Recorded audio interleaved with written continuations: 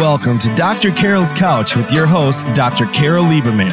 All comments, views, and opinions are solely those of Dr. Lieberman, her guests, and callers. Now it's time to have a seat on Dr. Carol's Couch. Here's your host, Dr. Carol Lieberman.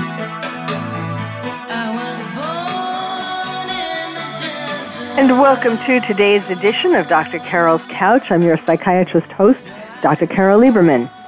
Well, I'm really looking forward to today's show because it is going to be a lively discussion with a colleague. Today's show is called Two Shrinks Analyze Society and Psychiatry. So, how's that for for a preview of fun? My guest is Dr. Srini Pillai. He has been called a Renaissance man of psychiatry. He's an author, a coach, a brain researcher, a musician, a provocateur, a poet, the CEO and founder of Neuro Business Group, and an assistant professor of Harvard Medical School. And his latest book, is called Tinker, Dabble, Doodle, Try. Tinker, Dabble, Doodle, Try.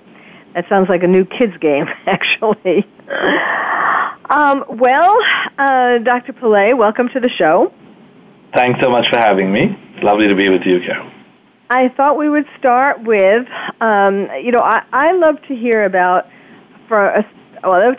anybody's journey. That's kind of how I start off each show, whatever field the person is in, whatever book they've written, and so on. I always like to hear, as a psychiatrist would, right? Sure. What got them to that point? What was their childhood like? How did they end up where they are today? And so, like, for example, I talk about, not very often, but if somebody asks why I became a psychiatrist, I talk about how I was an only child. And because I didn't, know how other little children worked, when I went to kindergarten, it was a big shock. And I started very quickly trying to analyze the people around me so they would like me and I would fit in. And, I wanted to try to figure out what are they thinking? Why are they doing what they're doing? And what's going on?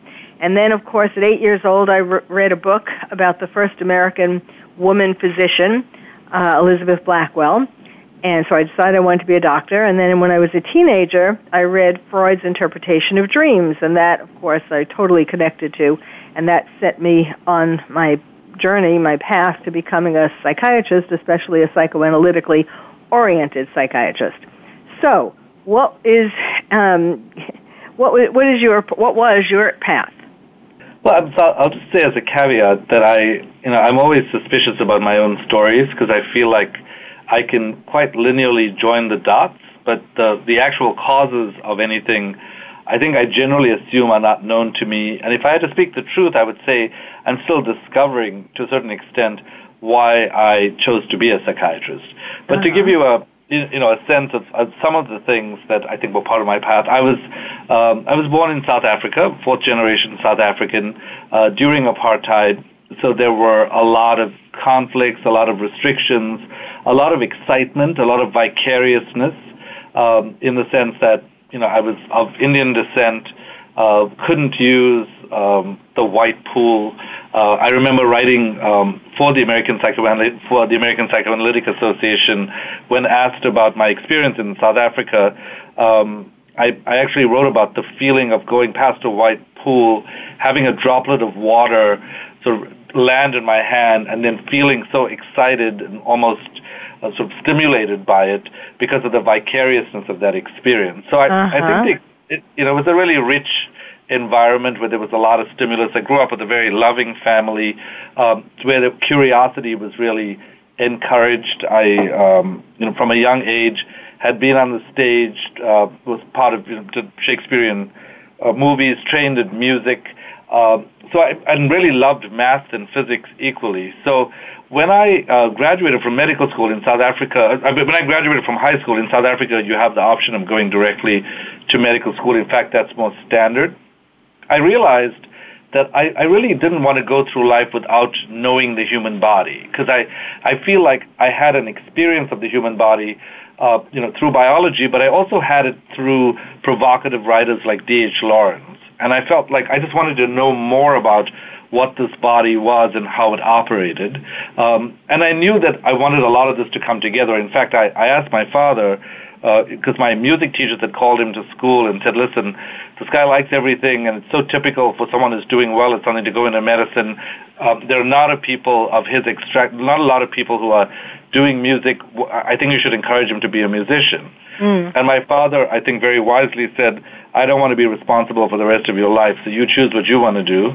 And I said, well, why are you pretending like you don't want me to be a doctor? It's obvious you do. And he said, well, I'm not pretending. You asked me what you should do. I don't know what you should do. If you're asking me for a preference, I think you'd have a better career path as a doctor and you could do music later. Well, suffice it to say, when I went to medical school, I had a similar experience where I really loved all of this stuff. I loved surgery as much as I loved psychiatry and internal medicine. And I think at the end of medical school, sort of just felt like I didn't really know what I wanted to do, but psychiatry at some level was the least touched by what I thought were generally silly algorithms. The least touched by what? By silly algorithms. So, at that point, people were saying things, were thinking in very automatic ways. Chest pain, follow the chest pain protocol.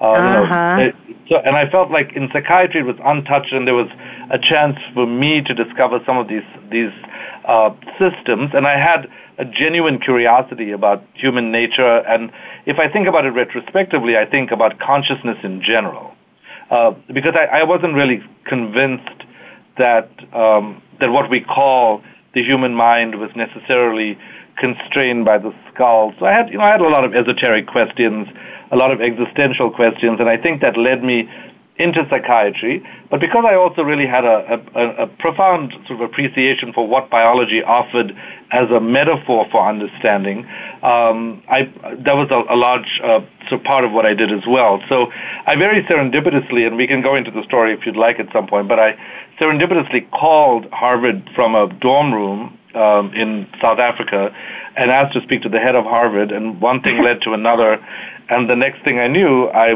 was here. And that was kind of a remarkable experience. That's pretty interesting. Wait a second. Did they actually put you through, I'm sure they put you through to one person who then would have had to put you through to three more people, but I mean, is that what happened? Somebody's calling from South Africa? Oh my God, why are they asking for the head of Harvard? Well, I'll tell you the story then. So during my exam, my final exam in medical school, there's a tradition in South Africa to invite an external examiner, and my examiner was from NYU. And I had done particularly well at that exam, and he said at the end, you should be at Harvard. I'd take you into NYU in a heartbeat, but I think you should be at Harvard. And I had never even really known anything about Harvard at the time. But a year later, I moved from Durban to Cape Town in South Africa, did a fellowship in neurochemistry. And while I was there, I just suddenly realized that all my friends were getting nervous and wanting to leave the country. And I thought, well, I'd heard of Harvard. Why don't I give them a call? And I thought, well, how do you get through to them? I said, I don't know anybody at Harvard. So why don't I just find a main number and say I want to speak to the head?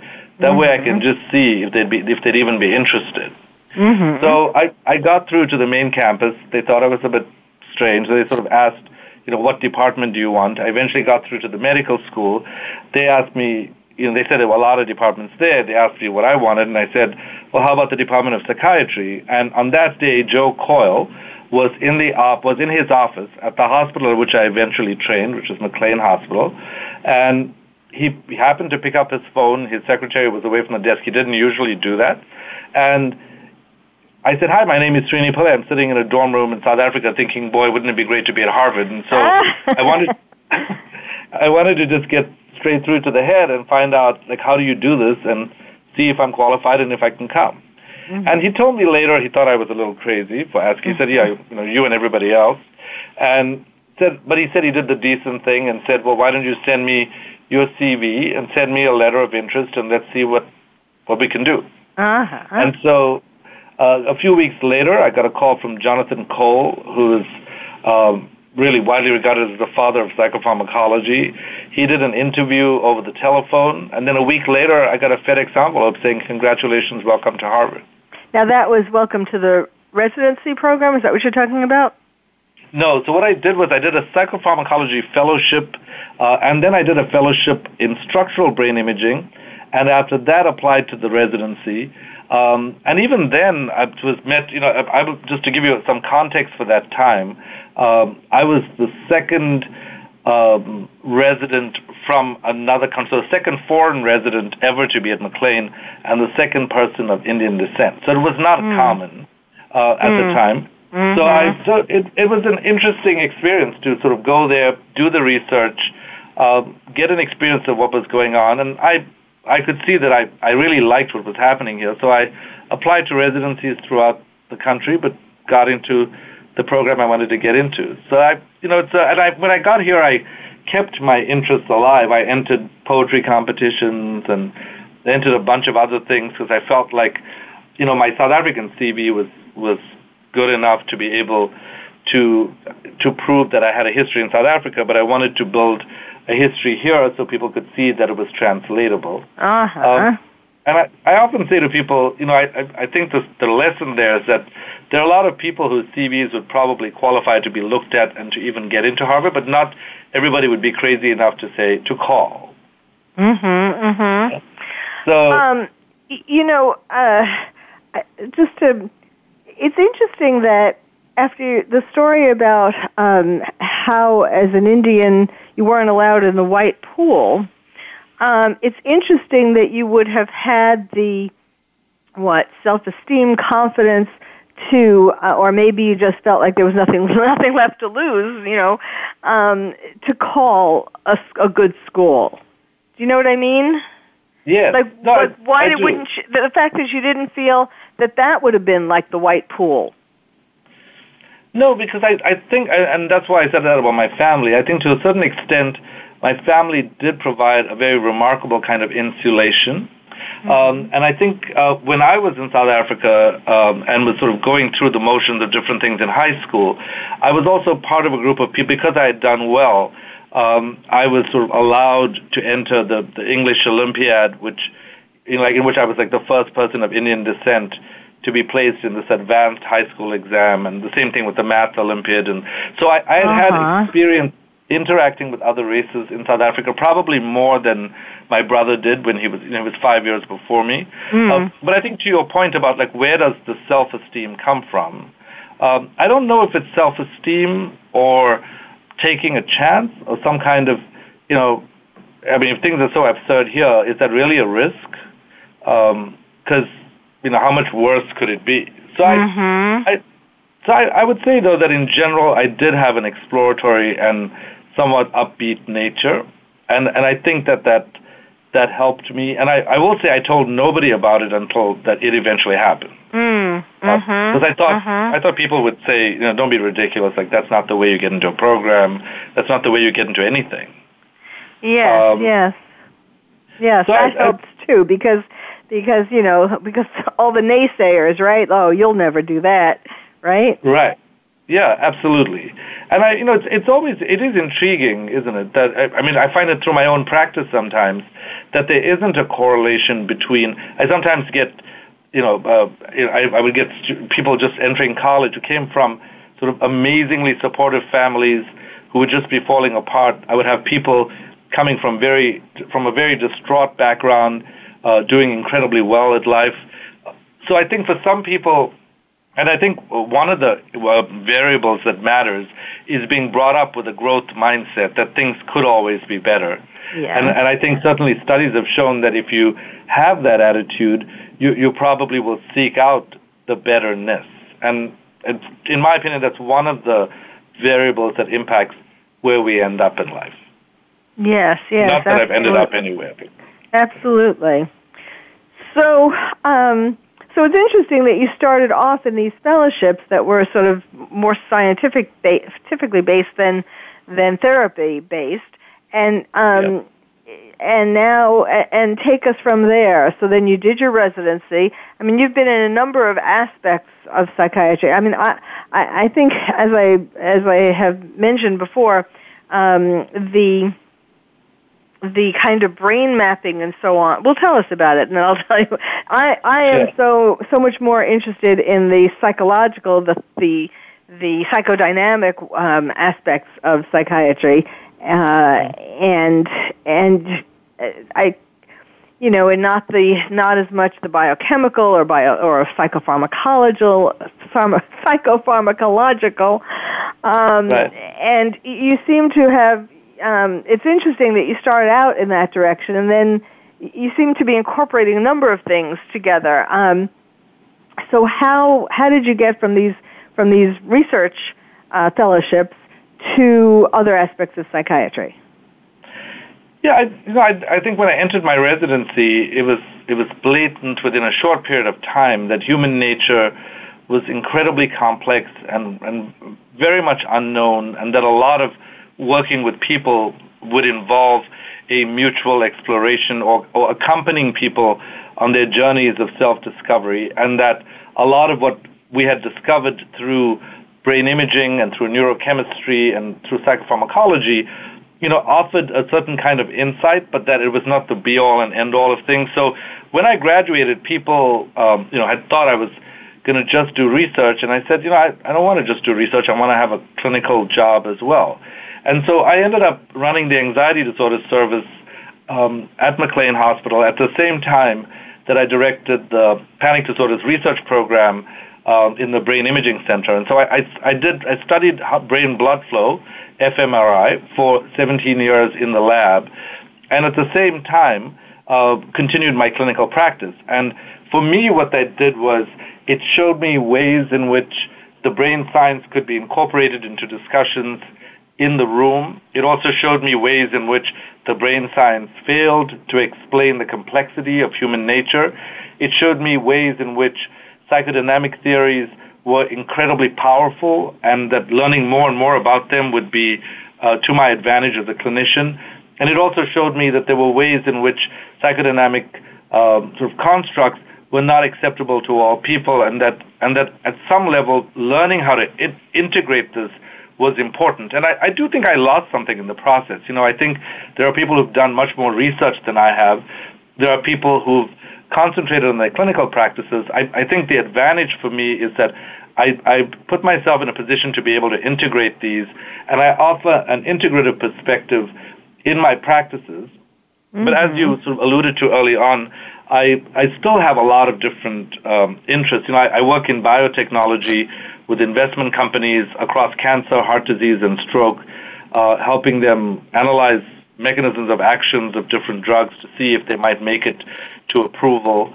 I also have 3 technology startups which are related to all of these things. So I can tell you more about this after the break. Yes. Okay. We will do that. My guest today is Dr. Srini Pillay, a psychiatrist. We're talking today. The topic of the theme of the show today is Two Shrinks: Analyze Society and Psychiatry. So we will be talking more about that when we come back.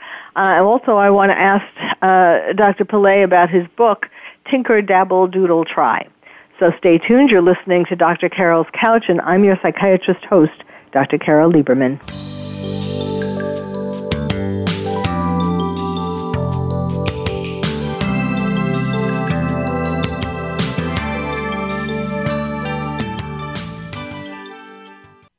Ask the experts. Call toll-free right now, 1-866-472-5787.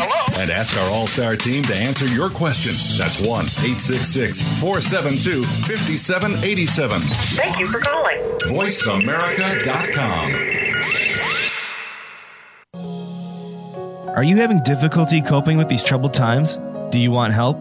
Then contact Dr. Carol Lieberman today at www.drcarol.com. Dr. Carol is a certified psychiatrist who not only has won an Emmy, but is a regular on top television shows like Oprah Winfrey and Larry King. She's here to help you through books, CDs, and helplines. Having trouble relaxing? Check out her relaxation CD. Has the fear of terrorism crippled your life? Call the Terrorism Hotline. And if you're having trouble with relationships, check out her book, Bad Boys. Dr. Carol wants to help you today, so contact her at www.drcarol.com or for immediate help at 1-900-860-COPE. Get help making sense of these troubled times. www.drcarol.com. These days, everyone is looking for information on staying young, healthy, and fit. The Voice America Health and Wellness Network is here to help you on your quest to better health and a better you. We talk about everything from diet, fitness, and aging to substance abuse, personal growth, mental health, and much more. Learn from our experts who cover health and wellness from traditional and holistic perspectives. Tune in to the Voice America Health and Wellness Network. Healthy living starts here. Stimulating talk. It gets those synapses in the brain firing really fast. All the time. The #1 internet talk station where your opinion counts. VoiceAmerica.com. Welcome back to Dr. Carol's Couch. If you have a question or comment for Dr. Carol, dial toll free at 1-866-472-5788. Now back to the show. Here's Dr. Carol Lieberman. And welcome back to Dr. Carol's Couch. I'm your psychiatrist host, Dr. Carol Lieberman. The show today is called Two Shrinks Analyze Society and Psychiatry, and the other shrink is Dr. Srini Pillay. And before the break, I was saying we were going to talk about his new book, which is called Tinker, Dabble, Doodle, Try, a very counterintuitive book, so tell us about it. Sure. The book is Tinker, Dabble, Doodle, Try, Unlock the Power of the Unfocused Mind. And I wrote the book because I guess in part I was personally stimulated by the fact that I feel like I've really benefited from going deeply into subjects but also making sort of connections across them. And so I felt sort of in a position to be able to say to people that I've often noticed that when people have an additional interest or if they take their minds off of constant focus in the day, they're really able to help themselves. So at a superficial level, I think even though I believe that there's a real place for focus in one's life, I think if you just focus the entire day, you end up fatigued. And in fact, that is one of the disadvantages of focus. It fatigues the brain and it makes it very hard to feel compassion for anyone else. And studies have shown that if you feed someone glucose after intense focusing, they start to care again.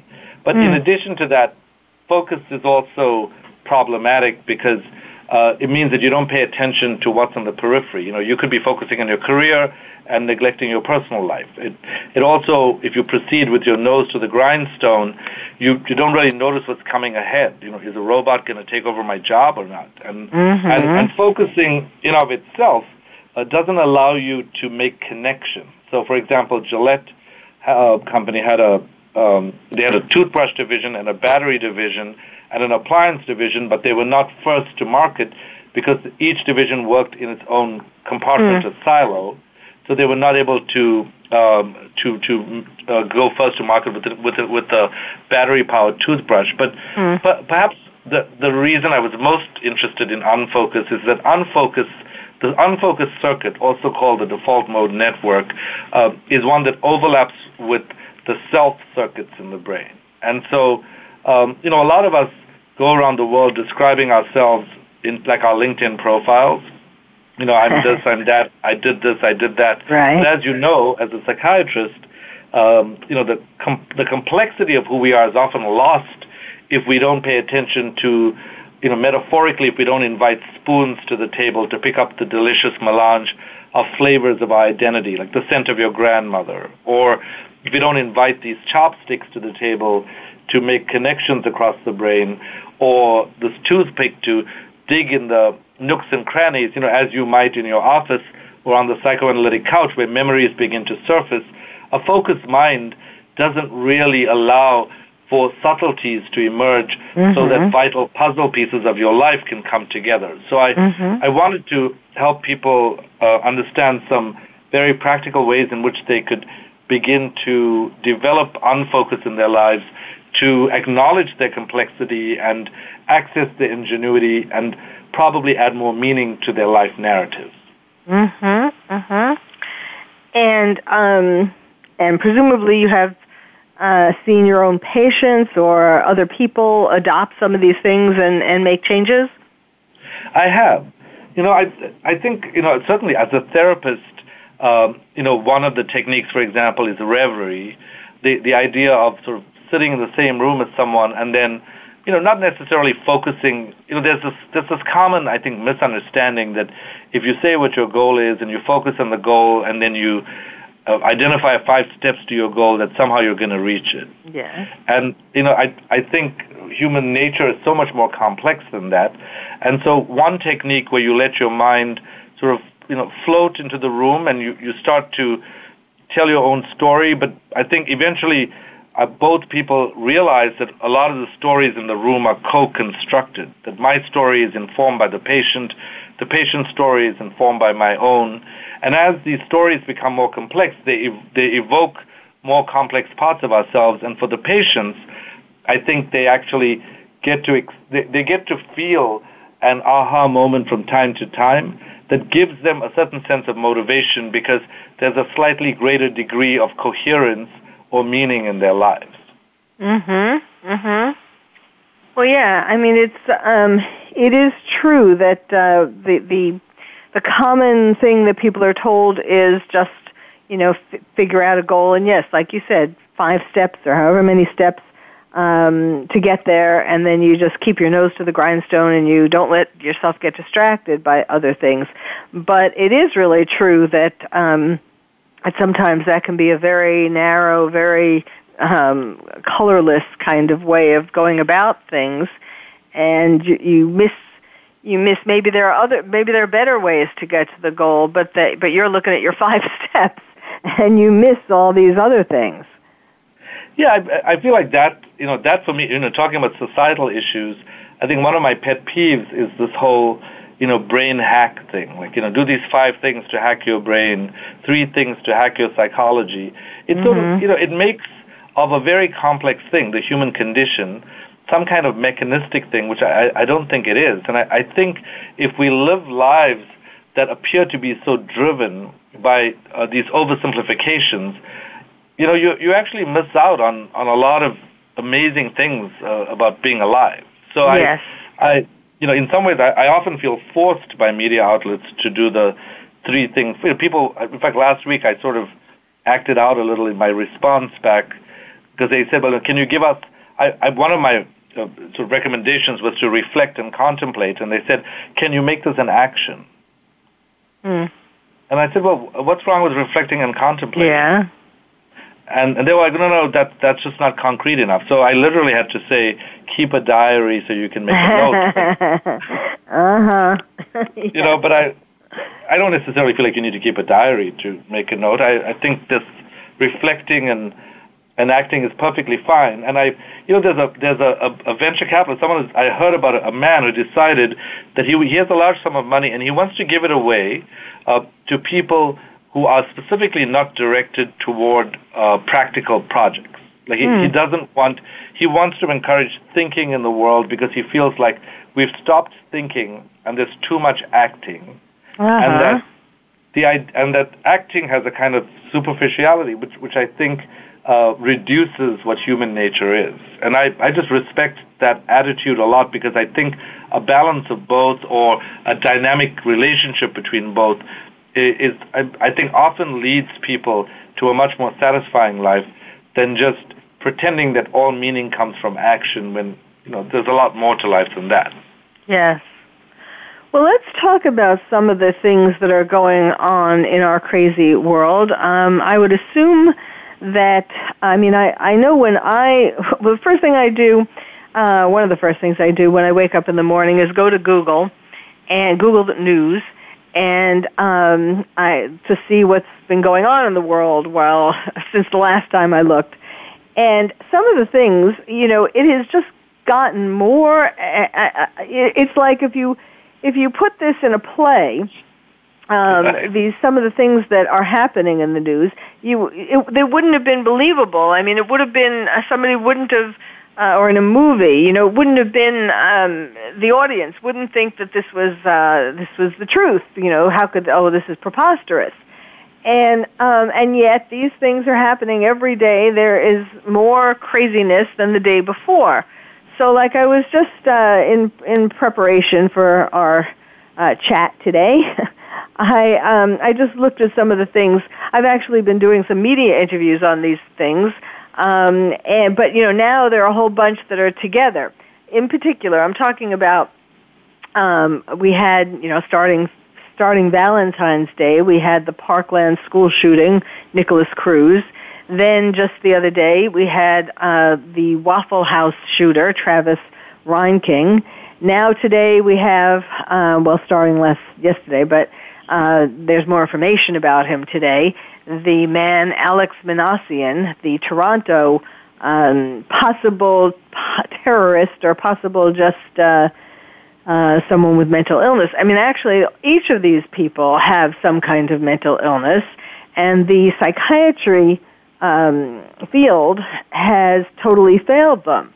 And I find that, as a psychiatrist, I mean, not only is it that the world is getting crazier in so many different fronts, of course, politically, the tension is worse than ever, and there's so many things going on around the world, but in particular, I get very disturbed by these kinds of examples of people, Nicholas Cruz, Travis Reinking, and Alec Minassian, who are mentally ill, should have been given proper psychiatric treatment along the way. They did have brushes with psychiatry. They did have some kind of contact with psychiatry, and yet psychiatry failed them.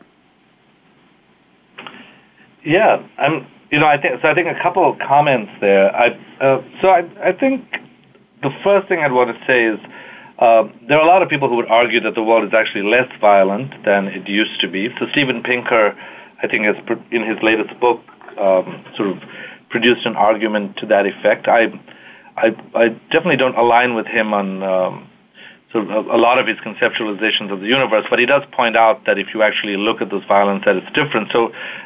But that said, I think it's absolutely true that these other events are drawn to our attention, and there's something about it that just feels like it's potentially preventable, maybe after the fact. But it raises the question of, well, what quality of care has been provided? Because if you look at traditional mainstream psychiatric quality of care, what is that? Is that an initial evaluation of 45 minutes followed by monthly visits, 15 minutes to up and down your medication, or to increase or decrease your medication, or is it actually getting to try to understand and form a relationship with someone so that you have greater self-awareness? I think the question about, I think that's implicit in your recounting that is, why are these things happening, and can we do anything differently to actually address this? And I think it's hard to say in each case whether they're happening for the same reason.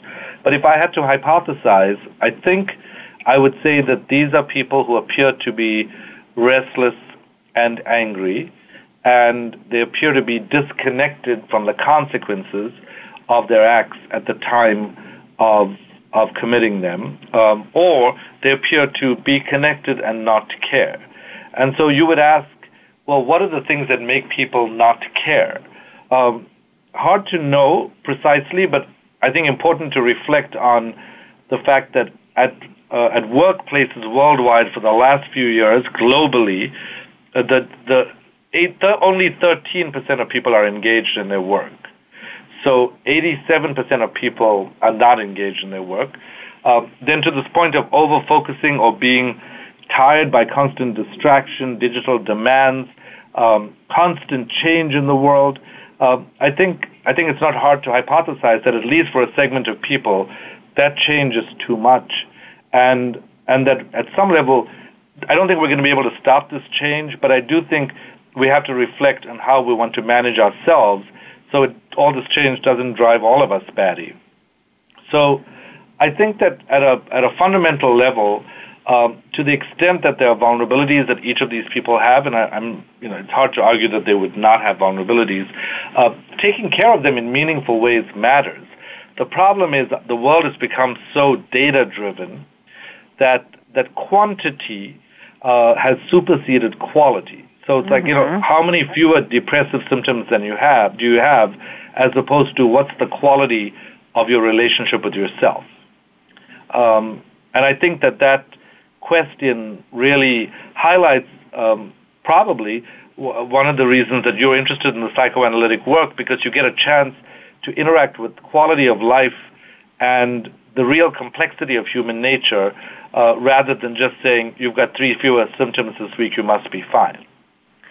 Well, and you mentioned before about how, and this is kind of the crux of what I'm trying to get at, and I don't know if it bothers you as much as it bothers me, but in each of these cases, and we can talk about each one individually if you like, but the common thing is that they did not get the appropriate treatment. And yes, what you were saying, 45 minutes, like the typical kind of thing, a 45-minute evaluation and a med visit for 15 minutes or so every month or 2 months or 3 months. I mean, that is what psychiatry has developed into, and nobody is getting cured in that way. I mean, not everybody is becoming a mass murderer, but certainly people are, to the extent that people see psychiatrists and see somebody else for therapy, if they fall through the cracks because the therapist, let's say the psychologist or social worker or marriage and family therapist, doesn't talk to the psychiatrist or the psychiatrist doesn't talk to them. Everybody's rushing around, and really this connection is totally being missed. And it is not, if when I went to, when I decided to be a psychiatrist and I went to residency, if I knew at that point that, years down the line, it was psychiatrists were going to become pill pushers, I wouldn't have become a psychiatrist to begin with. And these days, I don't see any patients who won't come to me for therapy once a week. And if they need medicine, I also give them medicine. But this whole thing of psychiatrists giving people prescriptions and sending them out the door and to see them in a month or two, it just doesn't cure anything. And so these cases, that become the headlines, point out the deficiencies in psychiatry. It used to be that any of these people or anybody coming to a psychiatrist would be getting weekly, 45 to 50-minute sessions. And if they needed medicine, they'd get that. And if they didn't, they didn't. But, they would be getting an intensive kind of treatment, not this 45 minutes in an emergency room and then these, fly-by-night kind of later appointments. Oh, I'm hearing the music, so I guess we need to go. But we will hear Dr. Pillay's response to all this when we come back. So stay tuned. You're listening to Dr. Carol's Couch, and I'm your psychiatrist host, Dr. Carol Lieberman.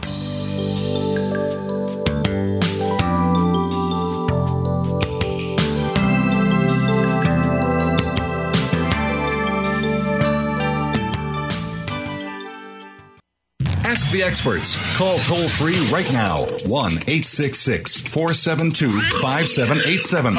And ask our All-Star team to answer your question. That's 1-866-472-5787. Thank you for calling. VoiceAmerica.com. Are you having difficulty coping with these troubled times? Do you want help? Then contact Dr. Carol Lieberman today at www.drcarol.com. Dr. Carol is a certified psychiatrist who not only has won an Emmy, but is a regular on top television shows like Oprah Winfrey and Larry King. She's here to help you through books, CDs, and helplines. Having trouble relaxing? Check out her relaxation CD. Has the fear of terrorism crippled your life? Call the terrorism hotline. And if you're having trouble with relationships, check out her book, Bad Boys. Dr. Carol wants to help you today, so contact her at www.drcarol.com or for immediate help at 1-900-860-COPE. Get help making sense of these troubled times. www.drcarol.com. Follow the Voice America Talk Radio Network on Twitter. We're at Voice America TRN. You'll get the latest fix on what's happening with our shows, this week's featured guests, and general happenings that you should know about at the Voice America Talk Radio Network. Now you don't have to miss anything when you're away from your home or office. Just go to twitter.com/Voice America TRN or follow along with us at Voice America TRN, the Voice America Talk Radio Network. We're on the cutting edge of social media. Can you keep up? Streaming live, the leader in Internet talk radio, voiceamerica.com. Welcome back to Dr. Carol's Couch. If you have a question or comment for Dr. Carol, dial toll-free at 1-866-472-5788. Now back to the show. Here's Dr. Carol Lieberman. And welcome back to Dr. Carol's Couch. I'm your psychiatrist host, Dr. Carol Lieberman, talking with Dr. Srini Pillay today. And the show is called Two Shrinks, Analyze Society and Psychiatry, and that's what we've been doing. And before the break, I was talking about some of the failures of psychiatry and using some of the headlines as to exemplify that. Last night I was on a news show talking about how Nicholas Cruz, the Parkland school shooter, and Travis Reinking, the Waffle House shooter, were similar in that they both had mental illness and they both had brushes, I'll call them, with psychiatry, and neither one of them were hospitalized against their will nor treated sufficiently to prevent their ultimate mass shooting, mass killing. And, Dr. Pillay, I feel so, it makes me so angry and disappointed in my colleagues, you accepted, of course. But, it just, the idea, I mean, some of this, mostly it has come about because of money. Money is at the root of this. Because certainly all the people who I know who went into were at NYU Bellevue, where I trained, and who became dedicated psychiatrists, they were not thinking at the time that they would practice in this kind of a way as psychiatrists practice today. And so, it started with insurance companies not wanting to pay psychiatrists to do therapy when they could pay a psychologist or social worker or MFCC to do it and pay a lot less. And what makes me angry is how my fellow psychiatrists, not all, but many of my fellow psychiatrists have just succumbed, have just surrendered to this, and that's how it came about that they do med visits, one after the other after the other. I mean, you see some of these job descriptions where you're supposed to see 12 to 18 patients in a day. I mean, obviously, you're not seeing them for very long, or you couldn't do that. And it's just, so it makes me really angry and disappointed and at a time when the world is getting crazier. I mean, it's sort of a chicken and egg, but it's certainly not helping anything that we don't have more therapists, more mental health professionals doing more intensive kinds of treatment. So take it away. What do you think about all this?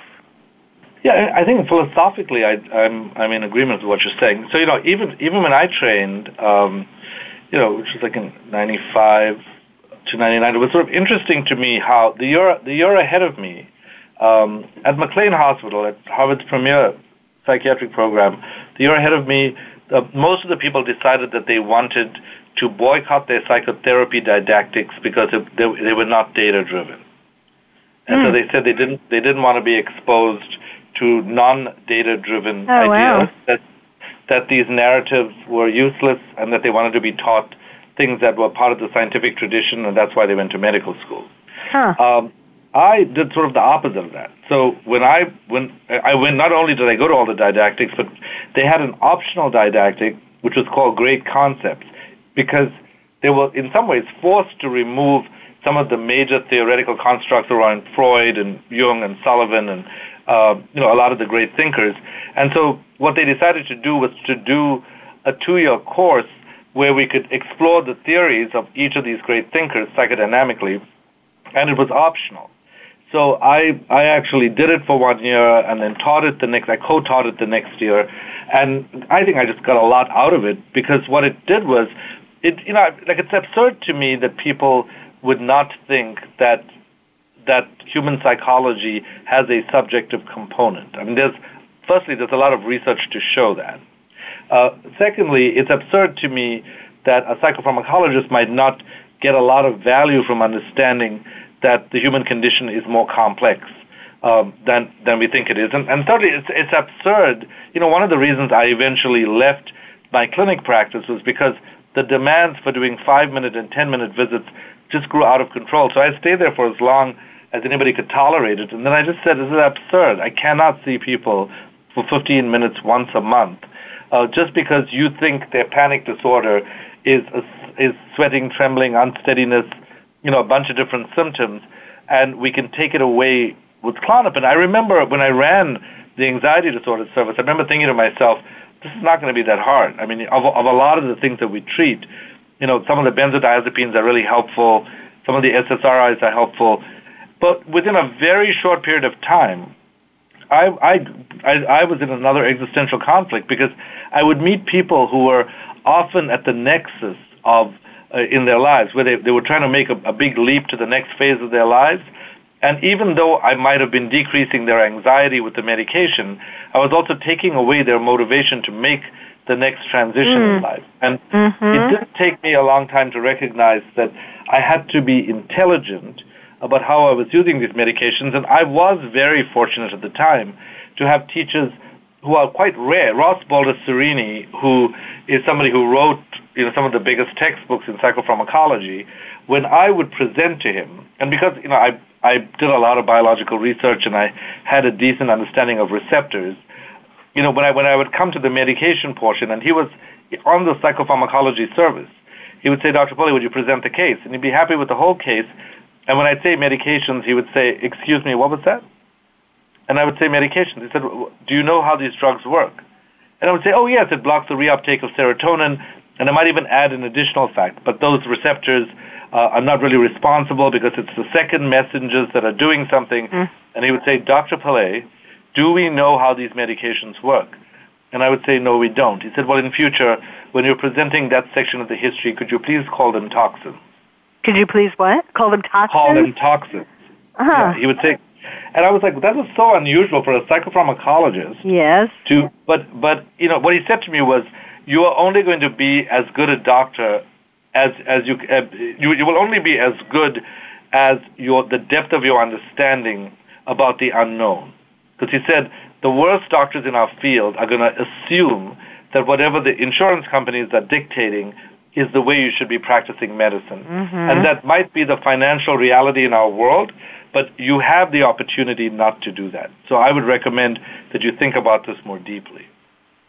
So I just feel like I was very fortunate to have had teachers in psychopharmacology who were like that, and like you, I'm not against. I also medicate patients. Most of my appointments are like probably over 95% of them are long-term therapy, and I think I feel very fortunate to be in a position where I can help people think more deeply about their lives and make meaningful changes rather than just pretend that all it is medications and cognition. If symptoms are out of control, of course I'll use the medication if it can be helpful to them. But I will also alert them to the fact that even though we have an entire list of side effects and we have an entire list of effects, that there's much more that we do not know in a very similar way to psychodynamic work. So, unfortunately, psychiatry, firstly, at its basis, we have zero studies on the validity of any psychiatric diagnosis from a scientific standpoint. We have lots of studies on reliability. Like, I can diagnose depression here, you can diagnose depression in California, and we'd probably both be able to make an accurate diagnosis. But in terms of a tissue diagnosis where I'm looking at Streptococcus pneumonia causing an actual pneumonia with inflammation, we don't have that. So it's bizarre that we can be a subdiscipline of medicine where validity is just not part of the construct, yet we ignore that and we say, okay, let's ignore the fact that we have no tissue diagnosis. Now let's pretend that we have medications that target things, and that's right. It's an absurd argument. So I generally think that it's important to include everybody in these kinds of discussions. And in fact, I think you can tell from the way I speak, I feel very passionately about a lot of things. But one of the things I feel really passionately about is that we really don't have enough of a platform for meaningful and rich discussions that can remind us of the other side.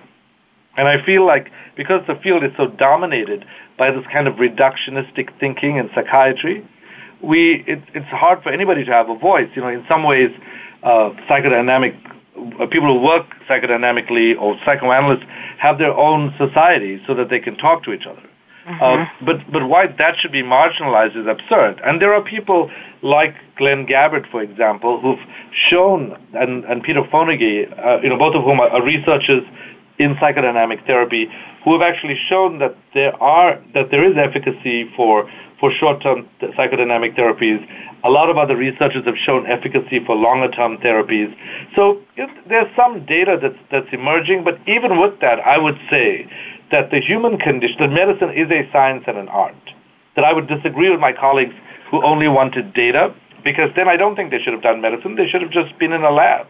I think the practice of clinical medicine is a science and an art. It is about addressing the objective symptoms that we see and also recognizing and working with subjectivity. And that the art of being a doctor involves interacting with the subjectivity, whether the patient has hypertension, cardiac disease, or stress. If you actually look, Harvard has a 75-year-old study looking at predictors of death, predictors of mortality. The number one variable is close relationships, over and above cholesterol. So the study showed that you are more likely to die if you do not have close relationships, more than if you had high cholesterol. So, the fact that we just say, I can imagine an insurance company saying, don't address the close relationship part, just address whether the cholesterol is high. Well, why? If the close relationships more easily. Right. So I think we're obsessed. I think I have a tremendous love, both objectively and aesthetically, for what mathematics represents. But I think a lot of the world has become distracted from what these things represent. Mathematical formulae and physical formulae are representations that can help us deal with a subjective reality around us. They're just a single extraction of this world.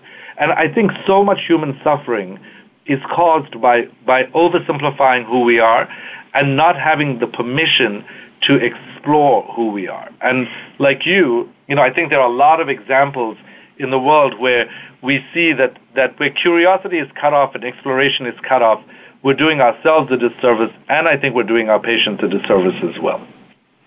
Yes, absolutely.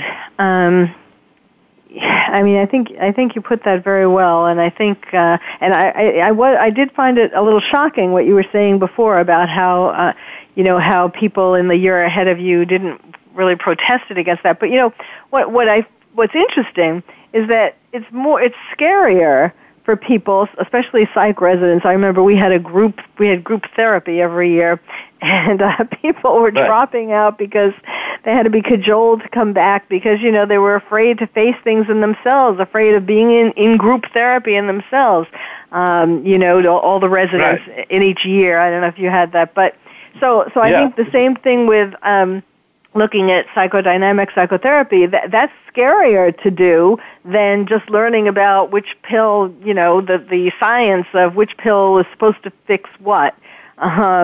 And I think that's part of it, that people don't want to look into themselves and see their own, their own motivations, their own things from their childhood and so on that scared them.